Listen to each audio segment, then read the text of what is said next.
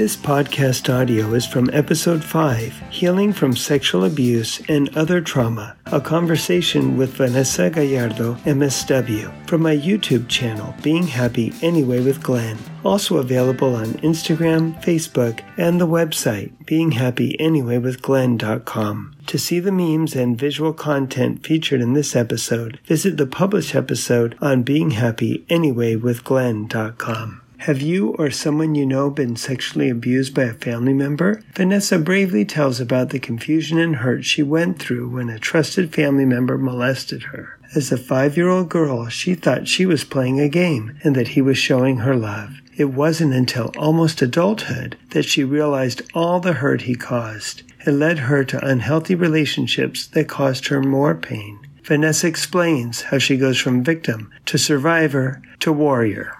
Again, my name is Vanessa, and today I'm going to tell you guys a little bit about my trauma and how I've come to surpass being a victim and becoming a warrior. When I think of trauma, I think of 3 steps. There is the victim, there is the survivor, and then there's the warrior. These are the 3 steps that I live off of whenever I navigate through any trauma that I've either dealt with firsthand in my personal life, and I've also picked up vicariously at work. So through those 3 steps, they're not lateral whatsoever, so you can't go from one to the next to the next. You can actually bounce around. There's days that I wake up and I completely feel like a warrior, and then there's other days where I can wake up and just feel like a victim all over again.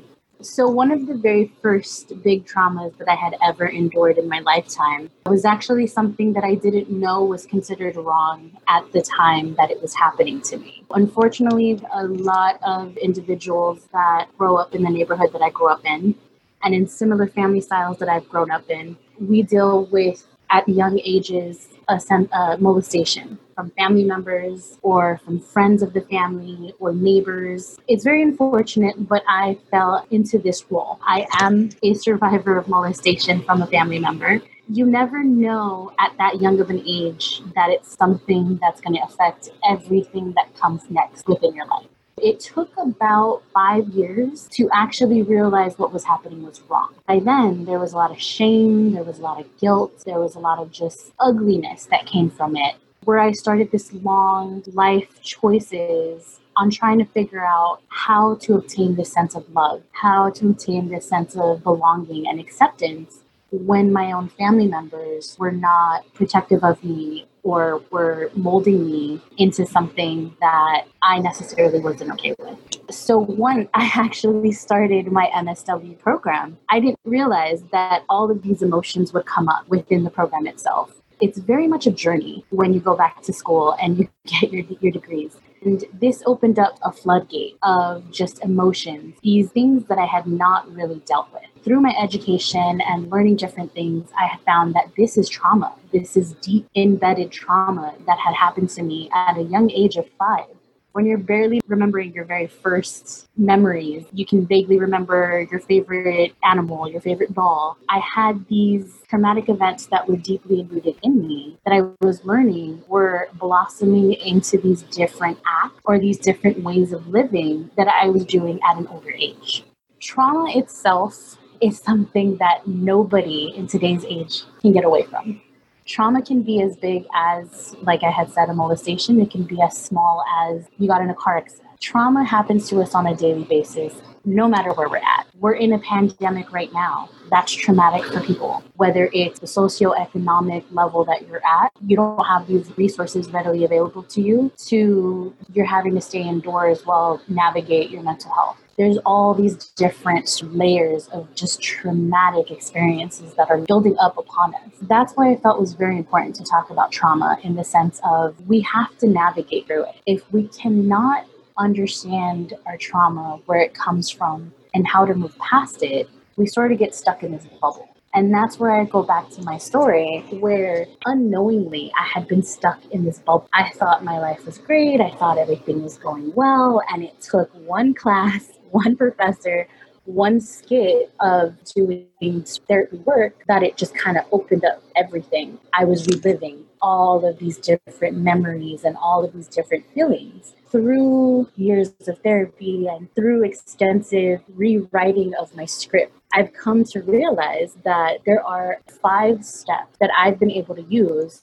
to get past trauma and to reinvent who I am today, understanding that, yes, I have traumatic events. Yes, they are going to manifest in my life, but they're not going to take full control of who I am. Can I ask you, first of all, thanks for your bravery and vulnerability to talk so openly and honestly about the fact that you were molested as a little girl by a family member, and I'm so sorry for that, from ages about 5 to 10. And then 5-year-old doesn't know much about human sexual intimacy. It's hard to know what's even right and wrong. Is this supposed to be happening? Why am I getting this attention? Do I want this attention? As you got older and you started to understand something about this isn't quite right, sounds like then you sort of tucked it away a little bit until you were in graduate school. Vanessa, could you tell us, and then I definitely want to get to those 5 steps, okay? But I just wanted to know, what was it in the class that triggered the floodgates to open and for you to relive all those emotions? Was it just talking about sexual abuse itself? Are you okay sharing with us what it was that opened the floodgates?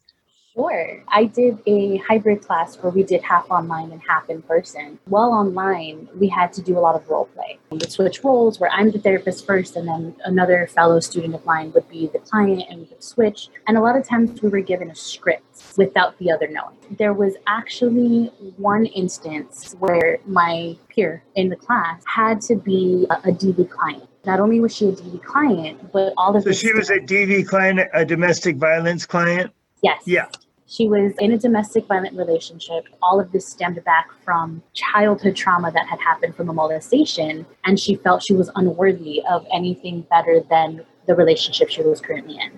So it showed sort of the wiring that happened from when she was a child to now that she was an adult. I, as the therapist, was helping her sort of realize these things and connect the dots where she's coming up with it on her own. I'm just helping navigate where she goes with it and validating her feelings while we get there. It wasn't until we switched that I was just completely stuck, because right away, it was one of those aha moments where it kind of just clicked. And I was like, oh my goodness, I was molested when I was a child. And I've been in very unhealthy relationships growing up. I've put myself in very promiscuous and unhealthy spaces while going through school and undergrad, where it was just a cry for help with me trying to take back my sexuality or trying to understand why I love the way I love with partners or in friendships or even with family. That's when I realized I keep everybody at bay. I never really allow anybody to get close to me in any relationship. They're very superficial relationships where I will let you know exactly who I want you to see or how I want you to interpret who Vanessa is, but no one really understood what was happening on the inside, underneath. It was in that moment that I literally had to end class early because I had all of these thoughts and just, I couldn't believe it because I felt like I was in a really good space. I had done therapy before for other traumas that had happened in my life, but never had I thought back to the moment where I had realized what had happened to me at a young age was wrong. And again, I feel that's another key point, that we talk about these pedophiles that will groom their victim before they actually do any act with them or to them. I fell within that definition where I was groomed to believe that this is how you love and this is how you show love. And it was evident because, like I said, I've been working on restructuring my script. But in order to do that, you have to go back to the beginning and follow through with everything you've done, all the choices you've made, all the things that have happened in your life from that point to now. I 100% realized that, yeah, everything stems back to this is how I was taught to love and nobody told me any different. Or I was just reaching out and trying to be accepted by my friendships, my partners. Because you wanted that praise and that attention, right? Yeah. Some way you could get it through maybe some sexual favors from time to time, and feeling like this is me loving, But when you look back now, you think, would I have been that way if I wasn't treated the way I was treated from age 5 to 10, where that grooming went on and I was meant to believe that this was love and appropriate love? Oprah Winfrey talks about bloodless rape.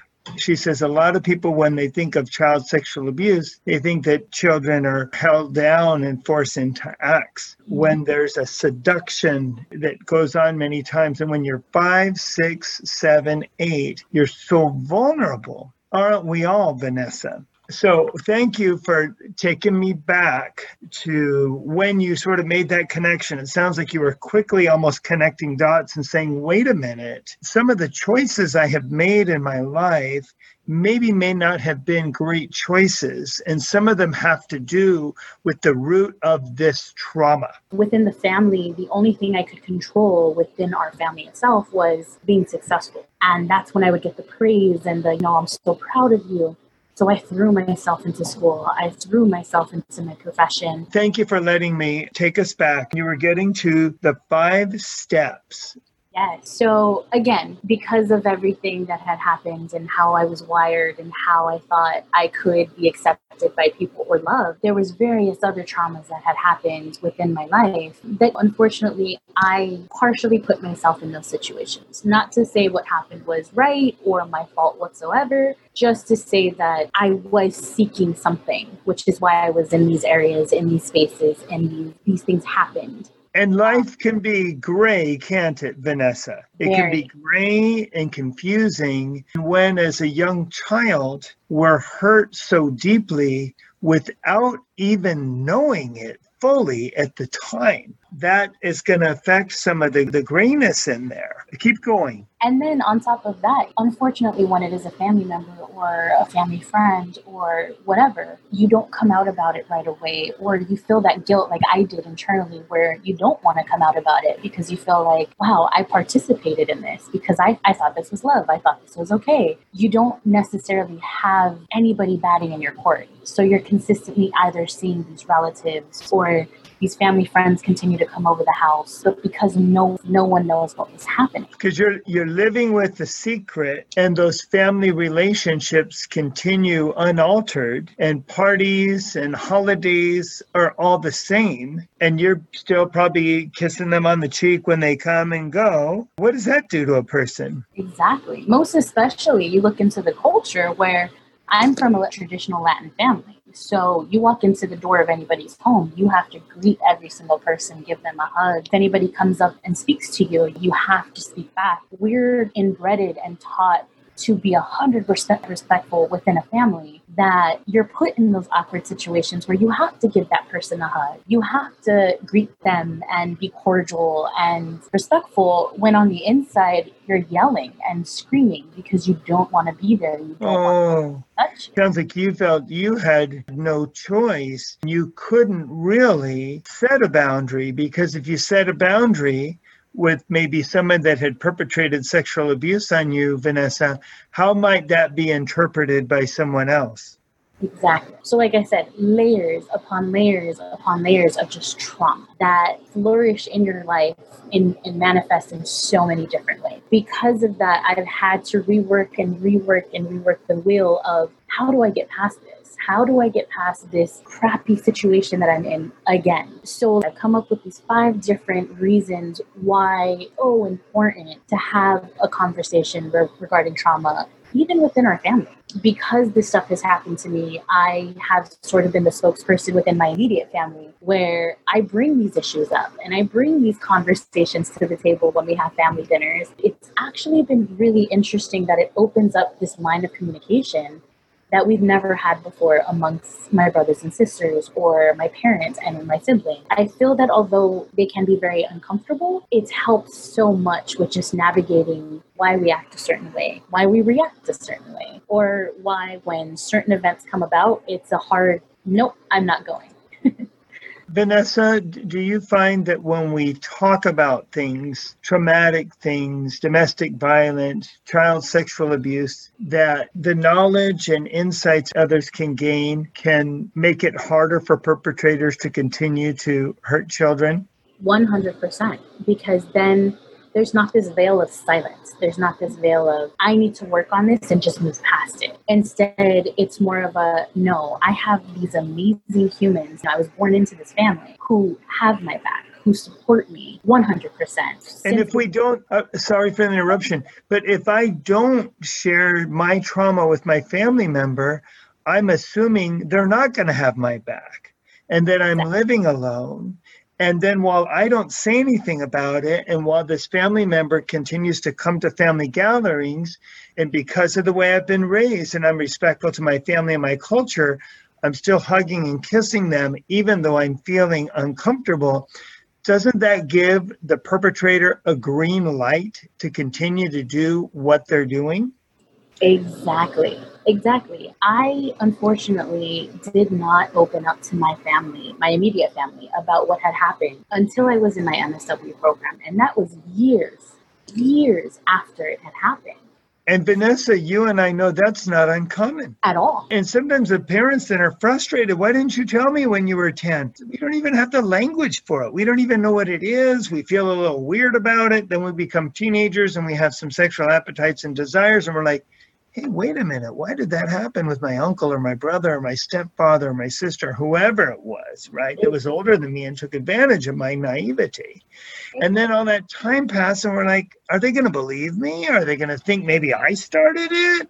Is somebody going to go to jail? Do I want them to go to jail? And then all of a sudden we just clam up. Or I don't know, what was your experience? You hit it right on the nose. Again, felt very guilty because he almost made it feel like a game that we were playing. Right. You're playing a game. Exactly. So I didn't think any of it was wrong. I didn't think anything we were doing was, I was getting the attention. I felt loved. I felt protected. And that's what I was really feeling in the moment. You felt loved, protected, and attention. Mm-hmm. And what 5 to 10-year-old little child doesn't want those things?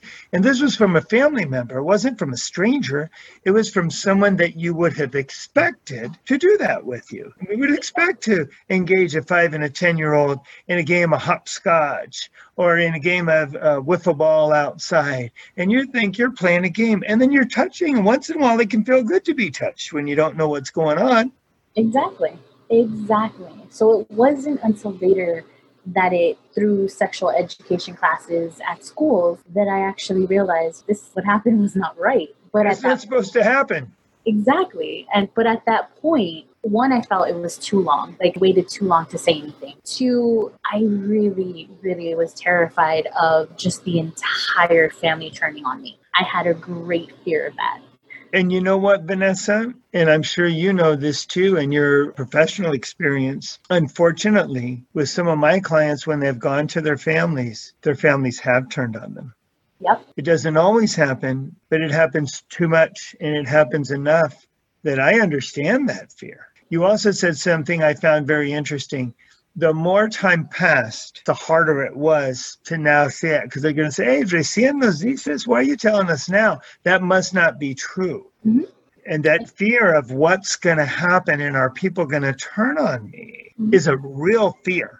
And then there's the whole societal view on any kind of sexual assault. It literally comes down to a he said, she said, she said, she said, he said, he said, where it's just individuals kind of going at it with each other. And when 10 or 15 years have passed, we don't have physical evidence. We don't have, I'm just going to be open and honest here. We don't have the semen. We don't have the pubic hair that we might have initially. Exactly. But all these years later, and so then we've got the he said, she said, and then unfortunately, Vanessa, I think you and I know, we live in a little bit of a misogynistic world where we tend to blame women, especially women of sexual assault. When a woman's raped, they'll say, what was she wearing? Was she flirting with the guy? We've had such a history of protection of perpetrators and blaming of victims, especially when they're women, that you just sort of pick that up as a cue in society, that I don't know that people are going to have my back. So I think I'll just keep quiet. And some people take things like that to the grave. And unfortunately, I have come into contact with so many amazing humans who are doing just that. They'll open up to me about it, but it's very much, you're the only person that knows this is going to my grave. Please don't say anything. And it's more common than not. And it's more common than not. It's my experience too as a therapist. yeah, part of that is, again, that veil of silence. I'm going to mask myself. I'm going to silence myself. I'm going to tuck this part away in hopes that I never have to deal with it or I never have to worry about it. It manifests in so many different ways within our lives that you can't not deal with the trauma. Because not dealing with the trauma, that's when you get this baggage ideology that we talk about all the time, where it's like, yes, I have my baggage, but do you want to be the person that just has their baggage kind of sitting there in the corner? Or do you want to be the person that's able to sit and say, I have my baggage, it's over in that corner. I'm currently working on those 2 suitcases, and then after I'll work on this one. And slowly you start putting whatever's in the baggage away because you can at that point. It is so refreshing for me that you are so open. I admire you. I applaud you. I think this can be so helpful to so many people, or the millions upon millions of family sexual abuse warriors, right? I really felt that you and I having that conversation is going to be something that lots of people can relate to. I agree. And hopefully this can inspire people who've gone through this and other traumas to find a safe place to talk to someone, a safe therapist in the area that they live in, or a family member they trust, or clergy or community member, something they believe in that works for them. Don't live with it alone, right? So go ahead. Let's get these 5 steps. Well, I'm glad you said that, because the first one is, for me, getting support. So in order to get support, you are going to have to open up and tell your story. Whenever I talk with anybody who comes to me with a similar story like this, I let them know, first off, this is your story. So however you want to narrate it is 100% up to you. You don't want to go into details. You want to block certain things out. 100% up to you, because that is the first step in getting through the trauma, is taking ownership of your story, narrating it to somebody, and making that part of your support system. You need a support system when you're going to go through this journey, because there's going to be some great days where you feel unstoppable. It's that warrior talk, like, I can do this, I'm doing amazing, look at me now kind of person. But there are going to be the days where you go back down to, I'm a victim. I woke up today, I don't feel the greatest. I have that icky feeling on the inside where you try to wash it off, but it won't really go away. So those are going to be the days that you really need that support system to call them and just say, today I'm having a really bad day. And talking with your support system and letting them know, these are the things that help me when I'm feeling down. These are the things that I like to hear when I'm not having the best day. So that it gives them the tools that they need when you make that phone call and say, if I call and say, Glenn, I'm not feeling the greatest, then Glenn's able to pull out that toolbox and be like, okay, let me tell you how amazing. Because you've helped me know which tools to have in my toolbox, right, Vanessa? Because as I support you, I've listened to you. We've had a dialogue, and I care enough about you to know some of the things that might be helpful to you, but I'm not a mind reader. So as you in step 1 with healing from trauma and navigating through trauma, being a warrior as often as we can, knowing that sometimes we still may feel like a victim or we may feel like a survivor, and that's okay. That as we share with others how they can help us, that can help others be a good support for us, right? A lot of times it's just listening, huh? Exactly. Sometimes I've called people and just cried. No words are said. I just cried. And it was just something that needed to happen because my body needed to release whatever was happening on the inside. And they stayed with you. Exactly. So definitely put some real thought and effort into who's going to be part of your support system. Make sure that the support is positive. But because when you're dealing with trauma, it is so easy to internalize those feelings and think you're unworthy of this type of support. You need to have it. You need to have that positivity. You need to have that person that's going to be like, today sucked. That's fine. Tomorrow's another day. On to the second step, making sense of what happened. Making sense of what happened. Is that right? Yes. I'm taking notes.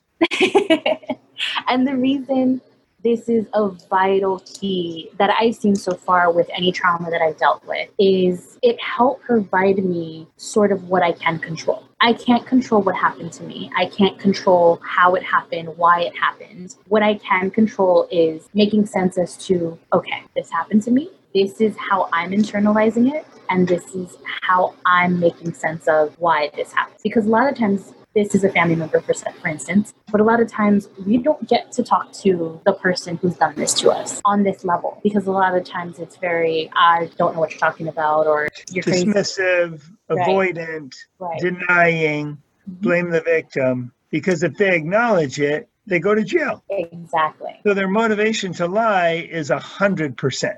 Oh, yes. So again, making sense of it is not necessarily for anybody else except for yourself. For you making sense of it. I think earlier, Vanessa, you said something about changing the script. Is that something like this where you're trying to say, what is it that really happened? Now I have a support. I have a friend. I have a therapist, hopefully both, that I shared this all with. Now I've got things sort of sorted in my head a little bit, and I'm going to go ahead and believe myself instead of believing the perpetrator's perspective if I talk to them, or a family member that says, oh, you must have misinterpreted that game you were playing when you were young. That must have been an accident that they touched you there. We make sense of what happened. It sounds like we believe ourselves too, right? Is that part of it?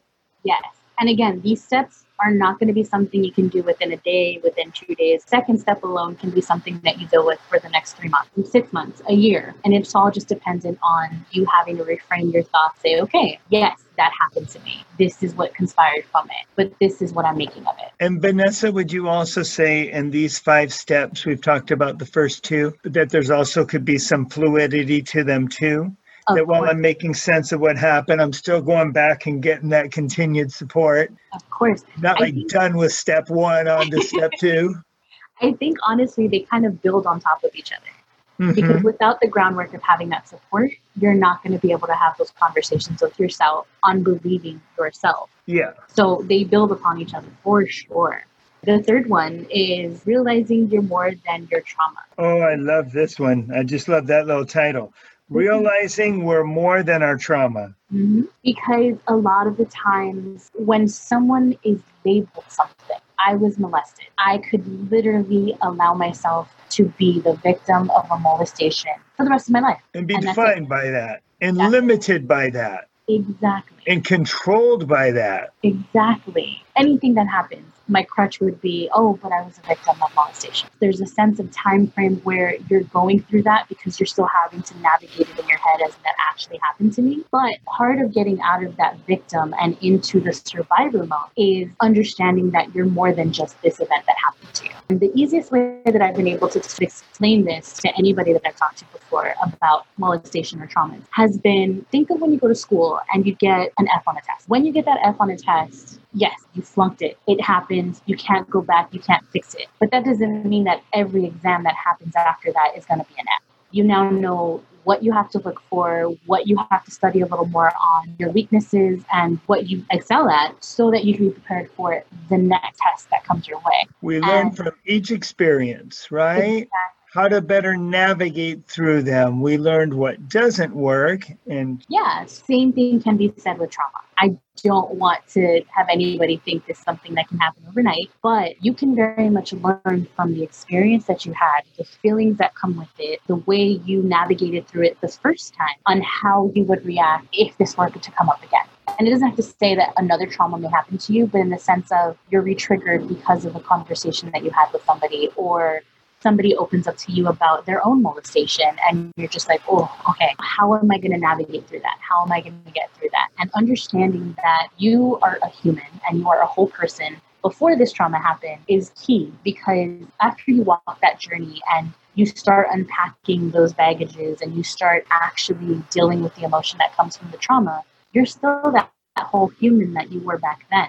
You just have a little more experience on whatever the trauma was. And that's major because you now have insight on what this is going to look like, what this is going to feel like. So again, huge to understand that you are not your trauma. Your trauma does not need to define you whatsoever. And with that, hand in hand comes the next step, which is getting a reality check. A reality check. Yes. And this is the big one. This is the one that personally I got stuck on for a very long time. And it honestly wasn't until I had a mental breakdown, was medically put off of work for a few months, medically put off of school for a few months, and was put into intense outpatient therapy, that I was able to get past this actual reality check. And what it was is understanding that it's not your fault. Because again, with trauma, a lot of the times, right away you internalize everything. And right away you start to think, I put myself in that situation. I allowed this to happen. You sort of anticipated my question there, because I think for some listeners, they may think, how in the world could sexual activity between a 5-year-old girl and an adult or somebody in their late teens, how could that be the fault of a 5-year-old? What do they know? Is that how you felt sometimes, Vanessa, that maybe it was your fault and that maybe you could have stopped it? 100%, because I could have easily gone to my mother or my father and said, hey, this is what's happening. These are the games that we're playing. Or I hold a lot of what I got from the outpatient therapy is I hold a lot of internal guilt because it was introduced to me as a game. In my nature, I'm very competitive and I love to let's do this kind of deal when it comes to any kind of game. Sure. So a lot of the time I was seeking out this game. You may have initiated the game sometimes. Exactly. Vanessa, while we're on point 4 and realizing it isn't our fault, have you watched Leaving Neverland, where Michael Jackson's survivors talked about being molested by him? I have not. It's an excellent documentary. Very well done. I think it's done by HBO. If anybody has HBO or HBO Go, I highly recommend it. Of course, it's painful. It's difficult to watch as these two then boys, and they were both somewhere between 5 and 10 when it started with Michael Jackson. Hard for me to watch because I was such a Michael Jackson fan. I saw him in concert twice, just loved him. He's singing Heal the World and Man in the Mirror while he was abusing little boys. They really didn't feel like they were being abused either when they were little. They were just happy to have this attention from their idol. One of them twice lied under oath and said that Michael Jackson had molested him when Michael was arrested and accused of it. You know, he was arrested once and he was in a civil trial another time. One of his victims twice even lied for him. One lied from the first time, the second time told him, I can't lie for you again. Then Michael never talked to him again. They both felt too like it was their fault. First, they didn't understand it. Then they blamed themselves. And then when they came out, everybody says, oh, they just want money and stuff like that. That's a great documentary to help people understand child sexual abuse. Oprah Winfrey does a 1-hour special afterwards. The audience is all men that were molested. Oh, wow. And yeah, it's excellent. I'm going to recommend that to you, Vanessa.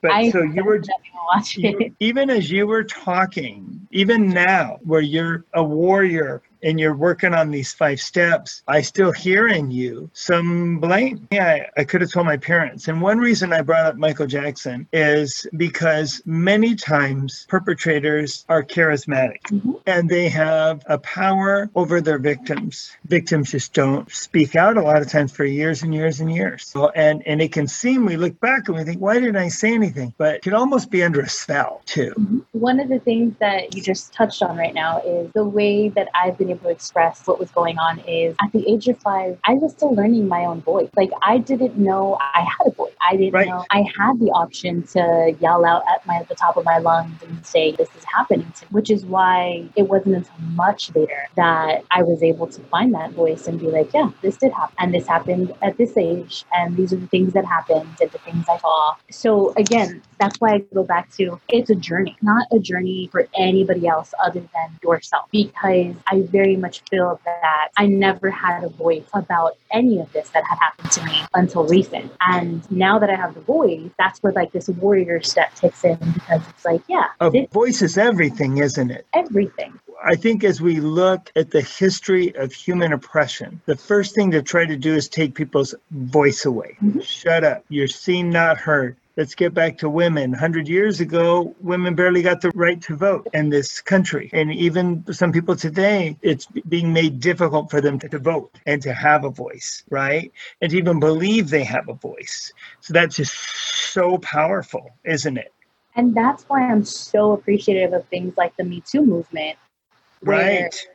I'm sitting at home thinking, wow, these women are so incredibly powerful. These men are so incredibly powerful because they're coming out and they're telling their story. They're not staying silent any longer. They are basically Time's saying, up. Yeah, they're saying screw the ramifications. I don't care That's right. what you did at this point. This is what I have to say. And that for me was super powerful to see, Oh, yeah. especially on social media. The social Oh, yeah. media in a heartbeat is gonna blow up and everyone's gonna see that. We need So people to speak their truth because we can't make things better until we know what's going on, exactly. right? Staying silent ends up being complicit to the oppressors and the abusers of the world, sexually and otherwise. So again, step 4, getting a reality check is not your fault. Whether it And was Vanessa or Michael's victims or anyone. Go ahead. and it ties in beautifully to the last point, finding the meaning. Finding the meaning? Yeah. Okay. And what I mean about that is I was molested at a very young age. I made my choices through my life through this, like because I was seeking something or trying to fill a void or whatever it may be. Later down my life, I was in a domestic violent relationship. I was raped by a fellow coworker. Oh. And trauma after trauma after trauma, eventually it just kind of popped. So when I was on this journey, I was finally able to open up and say these things, label them for what they were, and accept that is when I found my voice. And that's when I started to find the meaning in everything that has happened to me in my lifetime, where I have found my voice, but that doesn't mean others have. So if I could sit somewhere and have this dialogue, share my story, and let people see how ugly the journey may be, but how grateful you'll be after you take it, I'm going to do that. Just to interject something real quick, I think anyone watching this sees a strong, powerful, beautiful person that believes in themselves. Yeah. And does say time's up, and I'm not going to be defined by what happened. I'm not going to feel guilt and shame about it. I still have some confusion about it.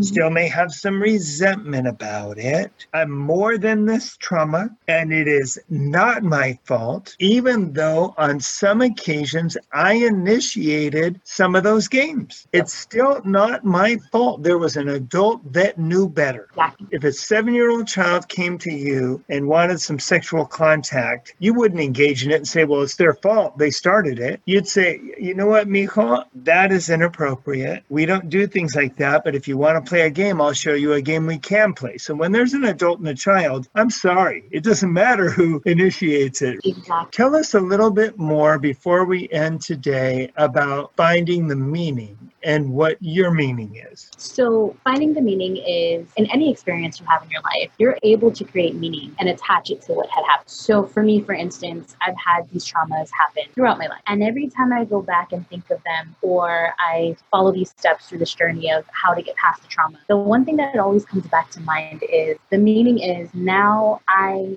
have different tools and different experiences in my tool belt where I can now help others find their voice. I can help others get through this journey. I can sit in rooms with people who have just had this happen to them and really sit in that dark ickiness with them because I know exactly where they're coming from. Vanessa, when you help others by listening to their stories and help them heal from their own traumas, does that help you heal from yours? 100%. I feel that sharing my story in my own narrative, every time I do it, I feel like I say it a little bit stronger, or I have a little more emphasis on certain parts of the story. It just reminds me of how far I've come from the very first day that I was in front of any therapist or any group sharing my story. I feel that through being able to share this stuff, being able to open certain people's eyes and show people that you do have a voice and you can say these things is just, it's such a great feeling for me because it's a sense of me being able to help somebody. More often than not, I'm running into individuals that will just dump everything, all emotions, all feelings. This is what happened to me. How am I ever going to get through this? I get to be the person that I wish I had at that very young age where nobody was telling me this was wrong. Nobody was checking in to see why I was acting a certain way. Being able to do that for somebody else is sort of my way of paying it forward in hopes that we don't stop communicating about trauma. We don't stop talking about those hard conversations. We don't stop bringing light to these things that are happening. Because the more we talk about it and are aware of it and allow children, teens, and adults to talk about it, the sooner we can help stop it. Exactly. That we can end it. As Bill Cosby and Harvey Weinstein and Matt Lauer and all these powerful men that took advantage of privilege and money that they had, as they've been called out, it makes it harder for others to abuse in that way. It's the same thing happens in families as we talk about it. And then we feel good and we feel powerful. And that's that warrior in us. We're going to help win this battle, a battle for truth and justice and equity, that children should be raised in a dignified manner. Their naivety should not be taken advantage of. Well, thank you so much for this, Vanessa. This is absolutely wonderful. And I hope that we can have future conversations and maybe even future conversations about sexual abuse and trauma. So let me just review. We want to go from being a victim to a survivor, to a warrior, understanding that there's going to be some fluidity in there. We're going to feel a little bit of all three sometimes. And then the 5 steps of, would I say, healing from trauma or managing trauma? How would you like to put it? I would say healing. Healing from trauma. Get support. And that's open up and tell your story with someone you trust and that is definitely trustworthy. Number 2, make sense of what happened. Number 3, realizing we're more than our trauma and not being defined by it. Number 4, getting a reality check, which is, it's not my fault. Even if I was engaging in it when I was young and naive. Particularly, we're talking a lot about sexual abuse today of children by a family member. And number 5, find the meaning of my life. Now, what can I do with this? And is there a way that I can use, now these are my words, the pain that I went through to support others, to help others in their own healing, and to help society so that family sexual abuse isn't as prevalent as it's been for generation after generation after generation, and identifying some family patterns that have allowed it to go unchecked. Maybe even giving children the opportunity to say, you know what, I feel a little bit uncomfortable with my uncle or my grandfather. I don't like to sit on his lap. There's something about that I don't like. And just taking the time to listen and not forcing them to be respectful by putting them in a position where they're almost being re-victimized. Is that right? Exactly right. Is there anything else you'd like to add before we go? These are really hard conversations. Don't be afraid to be the one who's not the adult in the room, bringing up the topic. Awesome. Well, thank you, Vanessa. Okay, let's sing along with Whitney Houston, The Greatest Love of All. I believe the children are our future. Teach them well and let them lead the way. Show them all the beauty they possess inside. Give them a sense of pride to make it easier. Let the children's laughter remind us how we used to be. Everybody's searching for a hero. People need someone to look up to. I never found anyone who fulfilled my needs. A lonely place to be, and so I learned to depend on me. I decided long ago never to walk in anyone's shadows. If I fail, if I succeed, at least I'll live as I believe. No matter what they take from me, they can't take away my dignity. Because the greatest love of all is happening to me.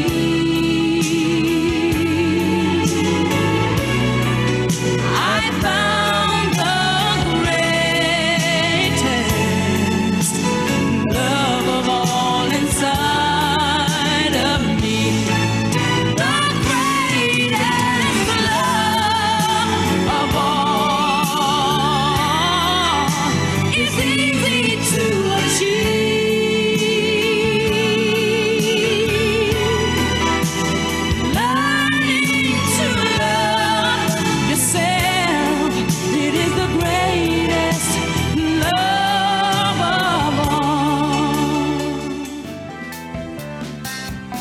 You can find the video version of this podcast on YouTube, Instagram, Facebook, or on the website beinghappyanyway.com. This channel does not provide therapeutic advice. It is intended for informational purposes only. It is not a substitute for professional medical diagnosis or treatment. Please seek advice with licensed therapists in your area.